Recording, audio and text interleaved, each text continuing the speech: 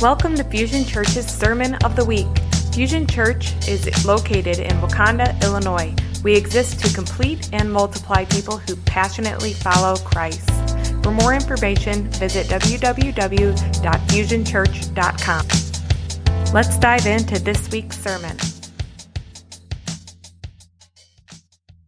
Hello, I'm Katie, like Chael said.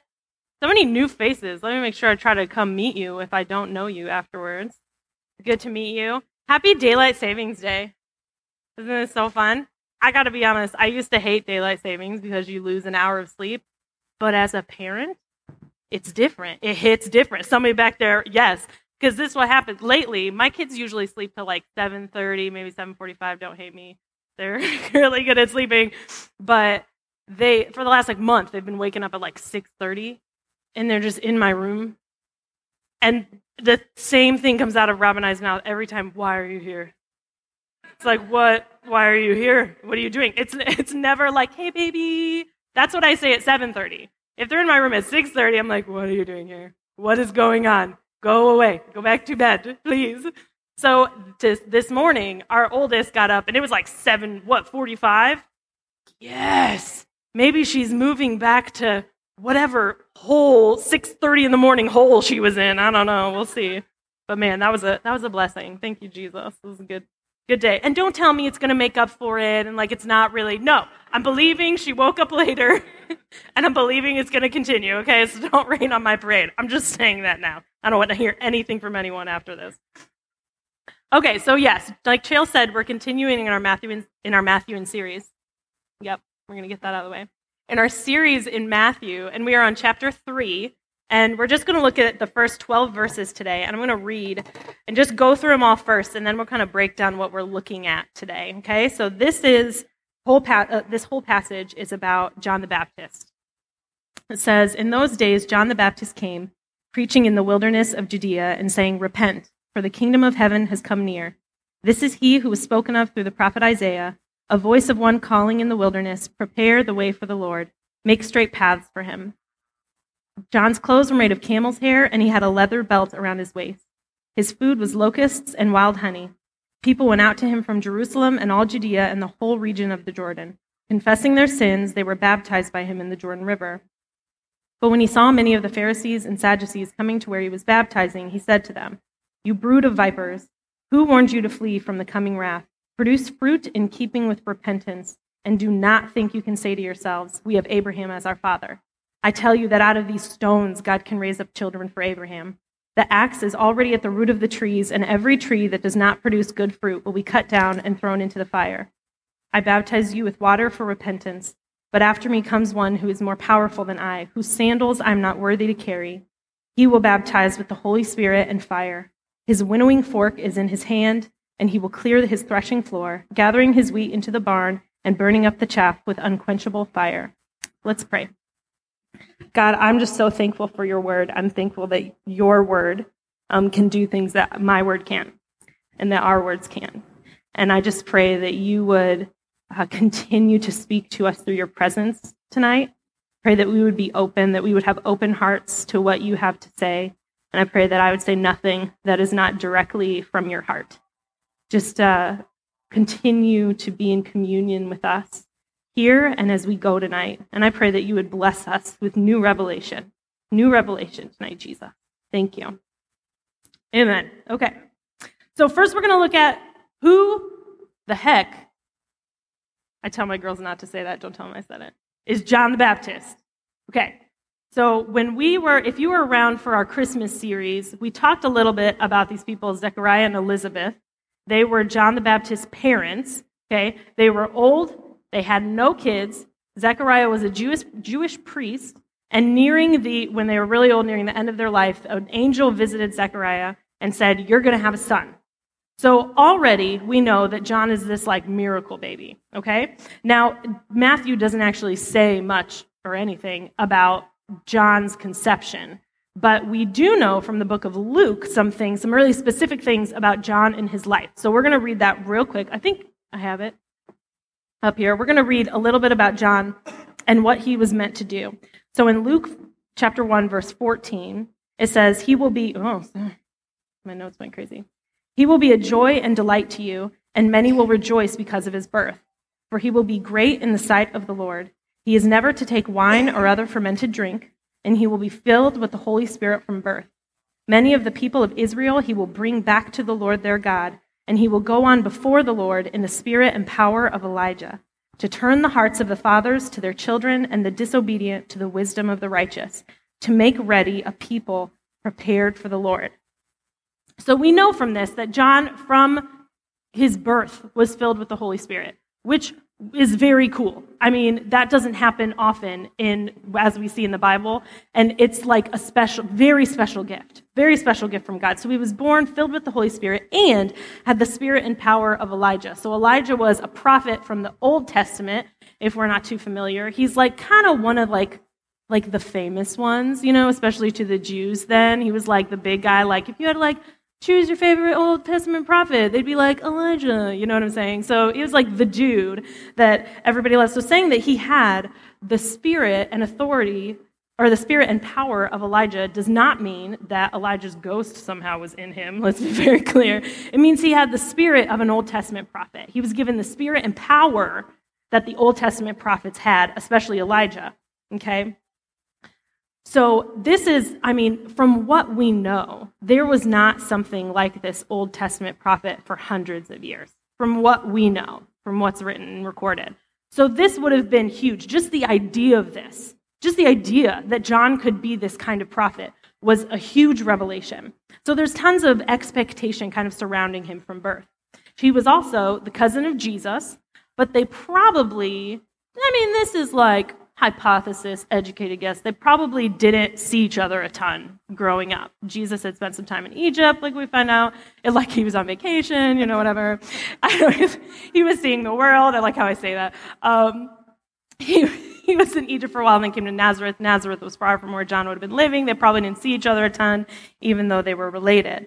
So that's just some basis for it. So let's go on. What's with the bugs, the weird clothes, and the baptizing, okay? Now, when I used to read about John, I used to be like, I don't know, it's like showing that he's like really humble and he'll like eat a bug because because all he needs is Jesus, which didn't make sense because like Jesus hadn't died yet. I don't know. It's like, what does this mean? I don't know. I was guessing, right? So when I would hear about John when I was young, but really, our writer is including all of these things about John because he was probably closely related to this group of people called the Essenes.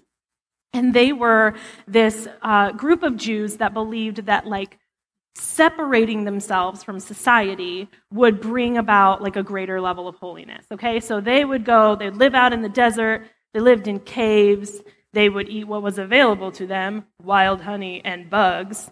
And they would wear these camel hair tunics, which actually would protect them from the elements, protect them from the heat, especially out in the desert. So our writer saying this to us is kind of like, okay, he probably spent some time with these Essenes. Now the difference here is that they were the baptizing was also like a ritual thing that they would John would have gotten from them.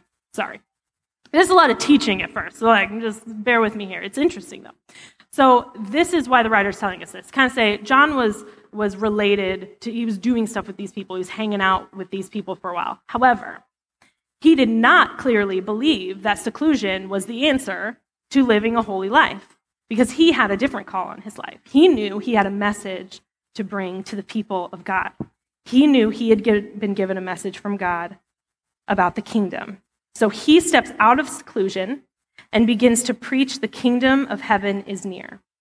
Now, again, I'm going to just tell you all my preconceived notions about John from when I was younger and hearing about John the Baptist from my coloring pages, because that's how I learned the Bible, coloring pages when I was little.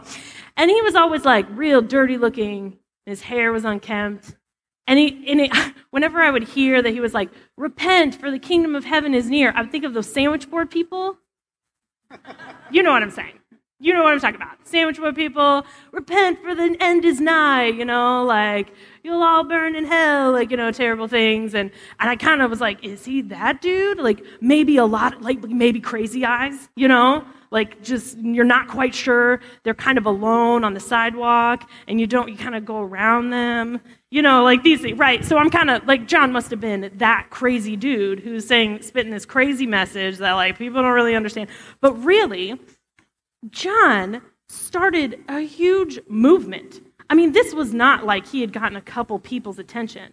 From our writer telling us that people had come from all around to hear what he had to say and hear him preach. I mean, scholars think he started a huge movement that lots of people weren't just listening to what he was saying, but were convinced what he was saying was true. And I want to be really clear also, repent for the kingdom is near was not the only thing he said. That was also something I thought. He just went around saying it over and over again, like ringing about, did I tell you? Repent, for the kingdom is near. What does that mean? I don't know, but repent, for the kingdom is near, right? But it says in other Gospels, it kind of talks about things that he would say to other people, and even here when he goes on and is speaking to the Pharisees and Sadducees, he is saying things, he's preaching stuff that Jesus hadn't even started preaching yet, that we know of. You know what I'm saying? He was saying Jesus stuff before Jesus was saying Jesus stuff. He was already preaching on the kingdom and teaching about what the kingdom looks like. I think that's pretty cool. I don't have an inner moral of the story there. I just think that's really cool. Okay, so lots of people were baptized. Lots of people were coming, repenting of their sin and confessing to him. Now, the reason that people were kind of reacting to this news like this is because Israel, for a long time, had been waiting for the Messiah.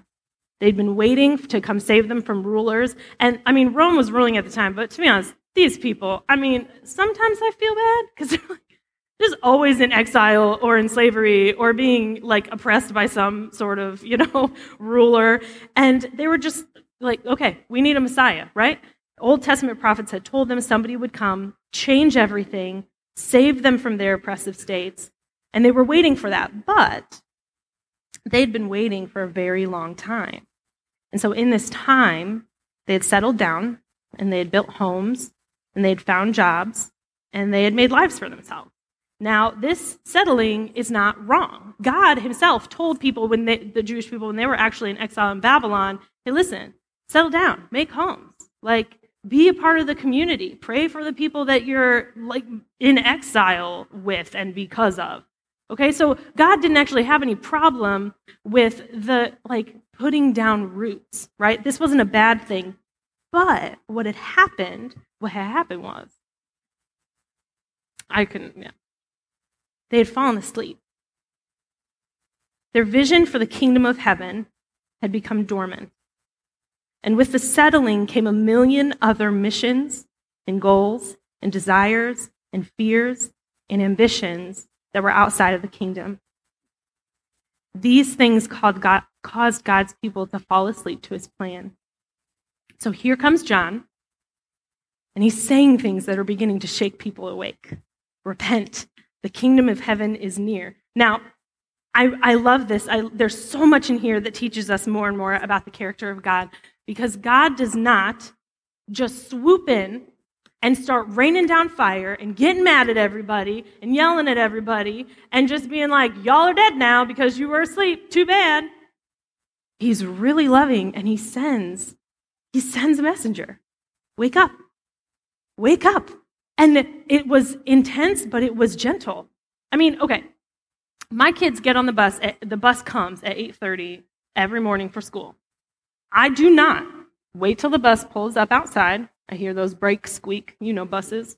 I look out, and so I do not yell up at the stairs, all right, girls, get out of bed. Right? I'm not like, figure it out. Now, don't get me wrong. This metaphor only goes so far. They are 7 and 8 years old. There will come a time that I'm not responsible for getting them up. But right now, they do not know how to manage their time well. And so I'm teaching them, you kind of get up, and you eat your breakfast, and you brush your teeth, and I feel like it's a Monday morning again because I'm like saying all these things, right? So I'm teaching them, I'm waking them up slowly. I'm teaching them how to pay attention. Okay, at this time of the clock, we got to listen for the bus. The bus is going to be here. Let's get on our shoes. It's almost time. God is such a gentle parent. He's sending a messenger. He's saying, guys, I know you've fallen asleep a little bit, right? You might be excited for a Messiah, but you've just kind of had to survive lately. You've just had to put down roots. And I'm just going to send somebody to say, hey, wake up. It's almost time. It's almost time. I'm going to go on a rabbit trail, and it's probably the most important rabbit trail I will ever go on in my life. And that's probably not the last time I will say that in my life. But God longed for this moment in history more than anyone else. No Jew, no religious leader, no Old Testament prophet, not John himself, longed for this moment in history more than God. He had planned this. He was ready for this. He's like, okay, Jesus is here. Yes, I am on earth. I am fully human. I am fully divine. We're going to grow up. Right? We think like it's like 30 years later. God's like, it's a blink to him. He's like, all right, all right, all right. And now, John's coming. John's got stuff to say. I mean, can you imagine just the excitement that God is feeling? I think sometimes we need to use our holy imaginations that God gave us to kind of go, yeah, I could see him doing that. I could see him getting really excited about that because, I mean, people might have been excited the Messiah is coming. They had no idea. They had no idea. They thought some dude was going to come in with a sword and take over everything, and they thought that sounded pretty good, but man, they had no idea the level of freedom that Jesus' sacrifice was going to bring. None. The only one who knew was God, and he was like, let's do this. He was pumped, okay? So like any anticipation that the Jews might have been feeling after John is bringing up all of this news, God felt it times infinity, right? To quote my daughter, times infinity. So let's just keep that in our minds. God wanted this more than anyone. So let's look at John's message. Repent, for the kingdom of heaven is near. We have to remember that this is a cause and effect statement. The kingdom of heaven is near. The kingdom of heaven is near. There's nothing you can do. It's near. You can't make it not be near. You can't make it be closer than it is. It's near. So what happens now? We repent. So repent. We often associate repentance with being in trouble, doing something wrong, shame, or guilt. I think we all think of different things when we hear the word repent. And I want us to just take a moment right now and take stock of, even as I'm saying it, what comes to mind. What comes to mind when we think of repent? You don't have to answer me. This isn't like a class. I mean, you can if you want to. But like, just take stock of what that does in you. Are you like, yes, repentance? I mean, if so, I want to talk to you afterwards. That's a very interesting reaction. I've just never heard that one before. Are you like, oh, yes, repentance, I must? Does it make you feel guilty? Does it bring up some shame? Does it bring up certain things? Does it bring up certain topics in your life, certain moments in your life? Do you start to sweat? You know? Start to get a little stomach flutters? Like, what happens when you hear the word repent? Repent just means to have a new thought, a new understanding, a new perspective. In this case, it means gaining God's thoughts and God's perspective. So what are our common thoughts? I mean, we have thoughts about our kids and our spouses and our homes, our work, our finances, our vacations, our food. I think about food a lot. Much of it is focused on getting by, surviving, making something of ourselves or our lives, our goals, the dreams we have. It's probably similar to the thoughts of an average Jewish person at the time, an average person in any time of history, right? Parallels all over the place. We just think of what we need, we think of what we don't have, we think of what we have, we think of what we want. And these aren't wrong thoughts. But all these thoughts and these dreams and these desires and this hard work will get us nowhere if we are asleep to the kingdom of God, if we are asleep to the nearness of God. So how do we live our lives and do the things that need to be done, but stay awake to the kingdom and to the thoughts and perspective of God? See, true repentance isn't just a new thought. It's a new thought that evokes an immediate response, confession and change. But new thoughts do not bring change without surrender. See, repentance isn't just knowing of God's thoughts. It's when they become our new thoughts, right? I can't just know, oh yeah, God might want me to do that. That's not repentance. It's when his thought becomes my thought. It's allowing God's thoughts to come inside of us. But what if there's no room? We can't take on God's new thoughts if there's no room, if we've got just too many of our own. We have to surrender some of the old. So, to give some examples of this, John actually gives us a great example of this. Moving on. I think it's verse something or other. What verse is it? My next one. It's verse something or other. When he's talking to the Pharisees and Sadducees, I think I have it back there. Yeah. But when he saw the Pharisees and Sadducees coming to where he was baptizing, he said to them, "You brood of vipers," harsh, but not really, "who warned you to flee from the coming wrath? Produce fruit in keeping with repentance. And do not think you can say to yourselves, 'We have Abraham as our father.' I tell you that out of these stones God can raise up children for Abraham. The axe is already at the root of the trees, and every tree that does not produce good fruit will be cut down and thrown into the fire." So he's talking to these religious leaders that have come out to him. It kind of seems like John and them have maybe had some conversations before, right? He's like, "Who told you?" I'm pretty sure John told them. I think he's like, when you're like, your kids do something, you're like, "I told you, do not get a snack right now," right? That's the thing that comes out of my house, or out of my mouth most in my house. And so he's like, "Hey, I'd already told you." And he's talking to them about the fruit of repentance. Produce fruit in keeping with repentance. See, these religious leaders, they had a lot of authority, they had a lot of power, they had a lot of riches, they had a lot of thoughts that were not God thoughts. And here's the thing. They had the chance. They had the chance to say, "I want to surrender what I believe be true and trade that for what I am finding is true. This new truth I'm hearing, that the kingdom of heaven is near, and the other things that John was preaching, I want to trade it for that." But they did not want to. So what happens? John's pretty harsh, right? The axe is already ready. It's ready to go. But I mean, that's kind of like an Old Testament prophet. I mean, if you've ever read an Old Testament writings, it's like, geez, it's really, really tough. But I mean, there are some things that there's just no gray area about. There are some things that there's no gray area about. The religious leaders didn't want to surrender their beliefs about that they deserved this, that they were on top, that they were the most holy. They didn't want to surrender their authority and their power and their heritage. "Oh, we're fine. We came from Abraham. You can't touch me. I come from Abraham," right? Can you imagine if your child said that or at school, telling a teacher, "You can't talk to me. My mom's Katie Withrow." I'd be like, "You are in so much trouble. I will find a new child out of these rocks in the backyard.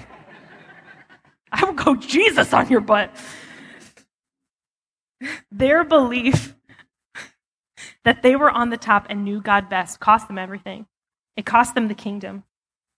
They didn't surrender their minds to God, and therefore they missed it. They continued to stay asleep. Now it's interesting because another Pharisee we know named Paul, he talks about in Acts 26, he's got this moment when he has been arrested and he is on trial and he's talking to King Agrippa and he's kind of giving his case. He's witnessing basically to him. I mean, some people would say he's pleading his case, but Paul's like, "Oh, I'm a witness to you and I'm going to convert you. It's going to be great." So Paul is telling his story and he's telling the king about the moment when he was on his road to Damascus, on his way to do what he did best, persecute Christians, persecute those who were following Jesus. Okay? He was a Pharisee. He had a lot of power, a lot of authority. And Jesus met him on the road, blinded him, said, "Saul, why are you persecuting me?" And Saul realized in that moment that everything these people who followed Jesus were talking about was true. He was met with a new thought. And so he says this to the king, "So then, King Agrippa, I was not disobedient to the vision from heaven. First to those in Damascus, then to those in Jerusalem and in all Judea and to the Gentiles also. I preached that they should repent and turn to God and prove their repentance by their deeds." Paul himself showed the fruit of his repentance and called others to do it as well. Paul surrendered his entire life, his livelihood, his notoriety, his power. He gave it all up. He traded it all because, not just because he was like, oh, I got to give something up. It was because he traded his beliefs about who he was and what he deserved. He traded his beliefs about who he thought he was made to be. And God inserted the truth in his mind, and he repented. And not only did he do that, but his repentance, we saw the fruit of it. I mean, he's like the dude, man. He is the reason. I mean, I don't want to say nobody else is the reason, but man, he's a huge reason that Christianity spread the way it did. He traded his wealth and everything, his safety, and he gained a life in the kingdom of God on earth, as well as eternally. See, he had been convinced what really held value. So really, what John is saying to the Jews is, wake up, the kingdom of heaven is near. What are you going to do about it? Are you going to believe it? Are you going to believe there's something new for you? So I want to go back to the story, and some of you have heard like already 2 installments of this, but I'm going to use it because it's just already in the forefront of our minds, and so it's helpful. But some of you know about what happened between Jen and I, Chael's wife Jen, a couple weeks ago. And I've been processing a little bit, and I think God has something to say more through it.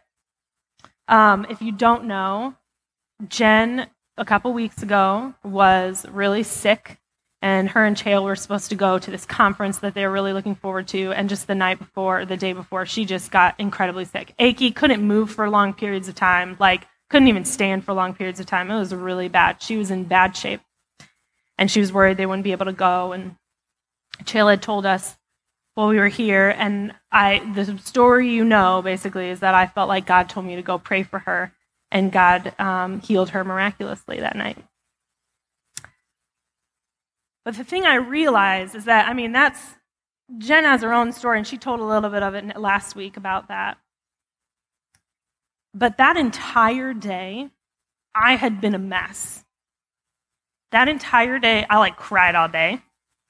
Some of you might be surprised at that because you don't know me. So I had been crying all day and really emotional, and I wasn't really sure why, but I knew that God was opening up something in me more, some sort of emotional thing. But I was frustrated. I was frustrated that I was so emotional, and I was frustrated because I didn't know why I was so sad. I didn't know, and I was just I was angry, and so I was trying to find reasons, why am I so mad? And I'm mad because of this, and I was making up reasons because I didn't know why I felt the way I felt, but I was just disappointed and discouraged and just so dejected and sad, so sad. So I came to church, and I was scheduled to be in the prayer room. We pray before service every Sunday. And I'm in there praying, and I'm just kind of, I'm just mad about how I'm feeling.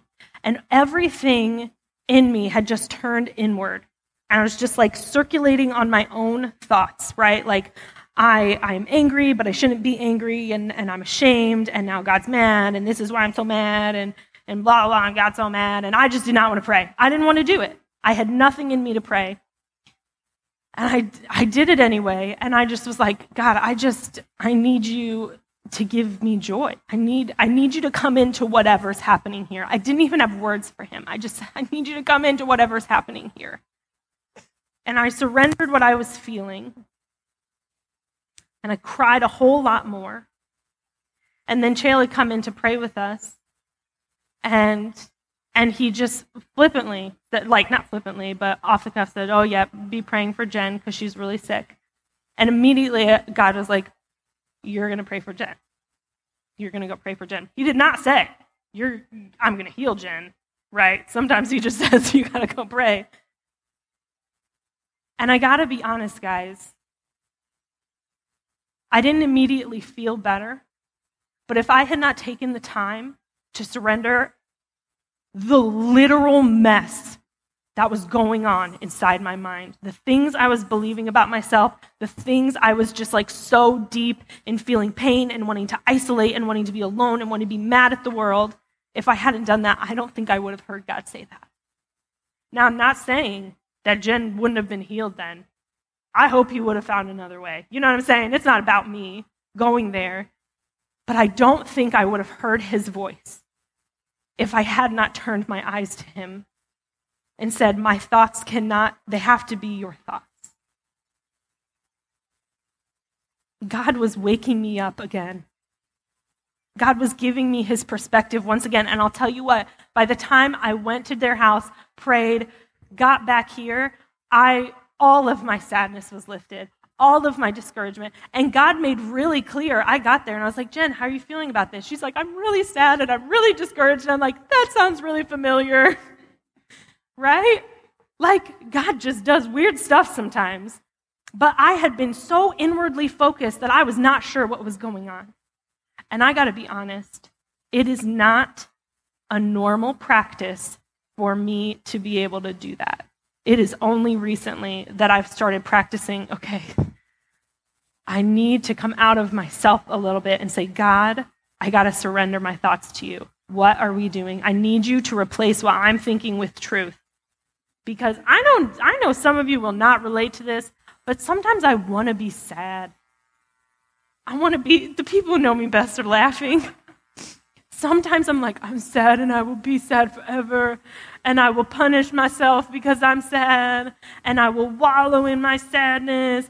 I don't know, I just really like being sad.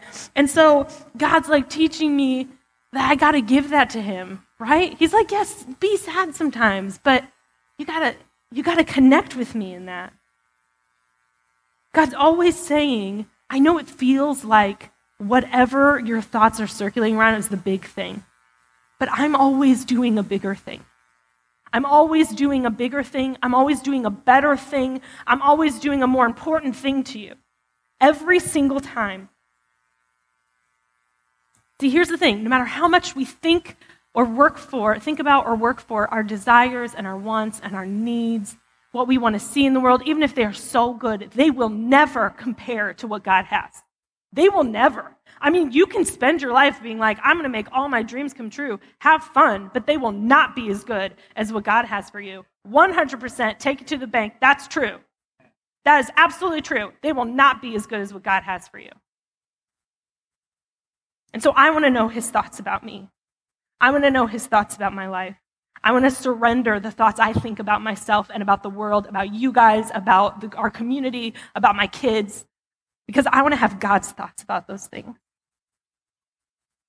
Here's the really, really, really good news. We are not living in John the Baptist's time anymore. I know you know where I'm going with this. We are living in the after effect of the greatest moment in all of history. We are on this side of Jesus' sacrifice for us. He died while we were still sleeping. He died to wake us up. He sacrificed himself so we could not just know the kingdom was coming, but experience it firsthand ourselves. The kingdom is not near anymore. The kingdom is here. And it has not come to full fruition. Why do I know that? Because I'm still crying and sad all the time. But I know that the kingdom is here more now because of what Jesus has done. I know that I've seen pockets of the kingdom, and not even pockets. I have seen huge movements of the kingdom just in my life. And I'm little compared to the rest of history. But the kingdom is breaking in. I mean, man, maybe John saw some of it, but if he could have seen how close we could be to Jesus now. I mean, he was like, oh, I'm not fit. We'll talk about this probably next week. I'm not fit to touch even Jesus' sandals. It's like we get to have Jesus' Spirit inside of us. He gets to be closer than ever. That is incredible to me. That means everything to me. The kingdom of heaven is not near. It is all around. So what are we going to do about it? The effect has not changed. The kingdom is nearer. The kingdom is here, but the effect has not changed. The command is still repent. So how is God shaking you awake? What thoughts or beliefs is God asking you to surrender so you can take on his knowledge and the sightline of the kingdom? This isn't really about our actions, guy. Changing our actions without repentance is just religion. I've tried it. It works for a while, and then it doesn't, right? It works until it doesn't, right? It works until you screw up again. It works until something changes and it messes everything up. But man, if we let God not just school our behavior, but change and transform our minds, that's when everything changes. That's when everything changes. God wants to renew our minds. Romans 12 says, we should sacrifice ourselves and give us over to the renewing of our minds. Be transformed by the renewing of our mind. I think we have it. Do not conform to the pattern of this world, but be transformed by the renewing of your mind. What does it say then? You will be able to test and approve what God's will is, his good, pleasing, and perfect will. It means we're going to know stuff. We're going to know stuff about what God is doing. We're going to know his heart. We're going to have his eyes. We're going to see each other and see other people the way he sees them. We're going to know what he's doing, right? We're going to get a bigger glimpse of the kingdom when we let him transform our minds. And so I don't know about you. It may work for a while to school our behavior, but that is not what's going to stick. And I want God to transform my mind. I am tired. Guys, if you learned anything from me, take it from me. There is no greater gift than the transforming of your mind. No greater gift. Here I go. That is God's greatest testimony on my life. The transforming of my mind. I do not know the darkness I would be living in without the transformation of my mind. Through Jesus Christ. I cannot explain to you the dark places I have been with Jesus, let alone without him. Praise him, he saves me every time. He saves my mind every time. He transforms my mind every time. And if you even know just a little bit of what that's like, you know what I'm talking about. It is a gift. God wants to give us a kingdom thought about our children. God wants to give us a kingdom thought about our marriages. God wants to give us a kingdom thought about our difficult relationships and our families and our jobs and our callings. God wants to give us a kingdom thoughts about our homes and our finances, but we have to surrender the thoughts we have first. We have to surrender that first. I want to be fully awake to partner with God in what he's doing in the world. And so I want to surrender whatever is not in the sightline of the kingdom. The band can go ahead and come up. We're going to spend some time letting the Spirit inform. I can't do this for you. I can help facilitate this as much as I want to, but I can't put thoughts in your mind. My guess is that the Spirit started talking to you about some things, but what are thoughts that God wants you to surrender today so he can replace them with new kingdom thoughts? Now, some of these could be, I'll give you some just examples of mine. Like, I am the only one that is trustworthy enough to speak into my kids' lives. No one loves my kids like I do. That's a thought I have. That's a belief I have or have had in the past.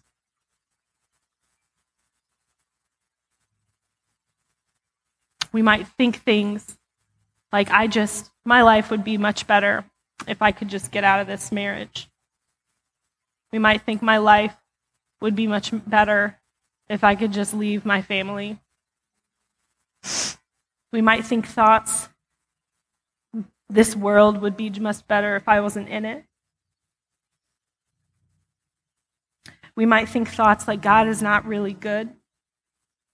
God loves everybody else more than he loves me.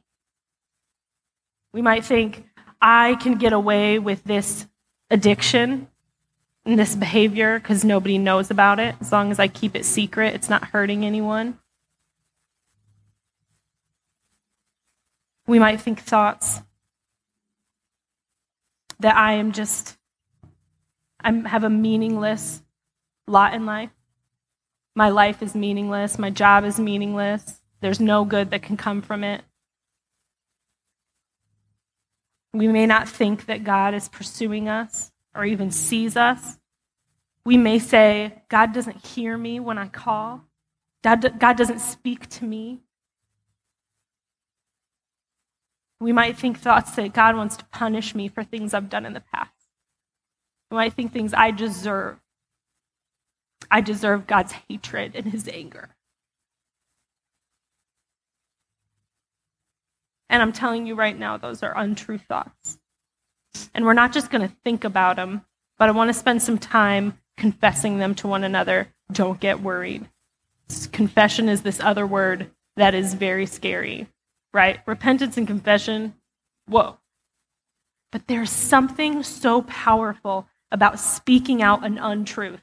Take it from somebody who knows. Because the more it sits in this echo chamber in our minds, the more it ping-pongs around our minds, the more it gains traction and we believe it to be true. But when we speak out untruth, it's like it loses its power. And suddenly we see things, if we let God replace it with God's perspective, we see things in a new way. And I'm just ready to see things the way God sees them. I'm ready to see what God thinks about me fully. Right? So spend some time. Mark and Trish are going to sing. And be thinking about those thoughts. And if you want to tell like a husband or wife next to you, or find a friend in the room, and if you don't feel comfortable confessing something to someone that's here, I'll be in the prayer team. We'll be up here afterwards, and you can talk to us about that. I would love to. That sounds weird. Take confession. Taylor will do that. No, I'm just kidding. But I'd love to be somebody that you can speak those things to. And we're going to just sit in this, like, what are some false thoughts I have about my life, about myself, about who God is, that I need to get rid of so I can get on with the life that God has called me to, right? I'm tired of just like not getting traction. I don't know about you. I'm tired of the same old thoughts. I'm over it. I'm about to kick them to the curb. And I think that God wants to do some work here today, and I think he's telling us about some things, and he wants to set us free today. He wants to set you free from that. He wants to give you new thoughts. So we're going to do this. We're going to spend some time, and then we're going to give you some true thoughts to replace these thoughts that we're going to get rid of with, okay? We hope that you were encouraged by this week's sermon. For more information, visit us at our website, www.fusionchurch.com, or you could find us on Facebook and Instagram. Have a great week.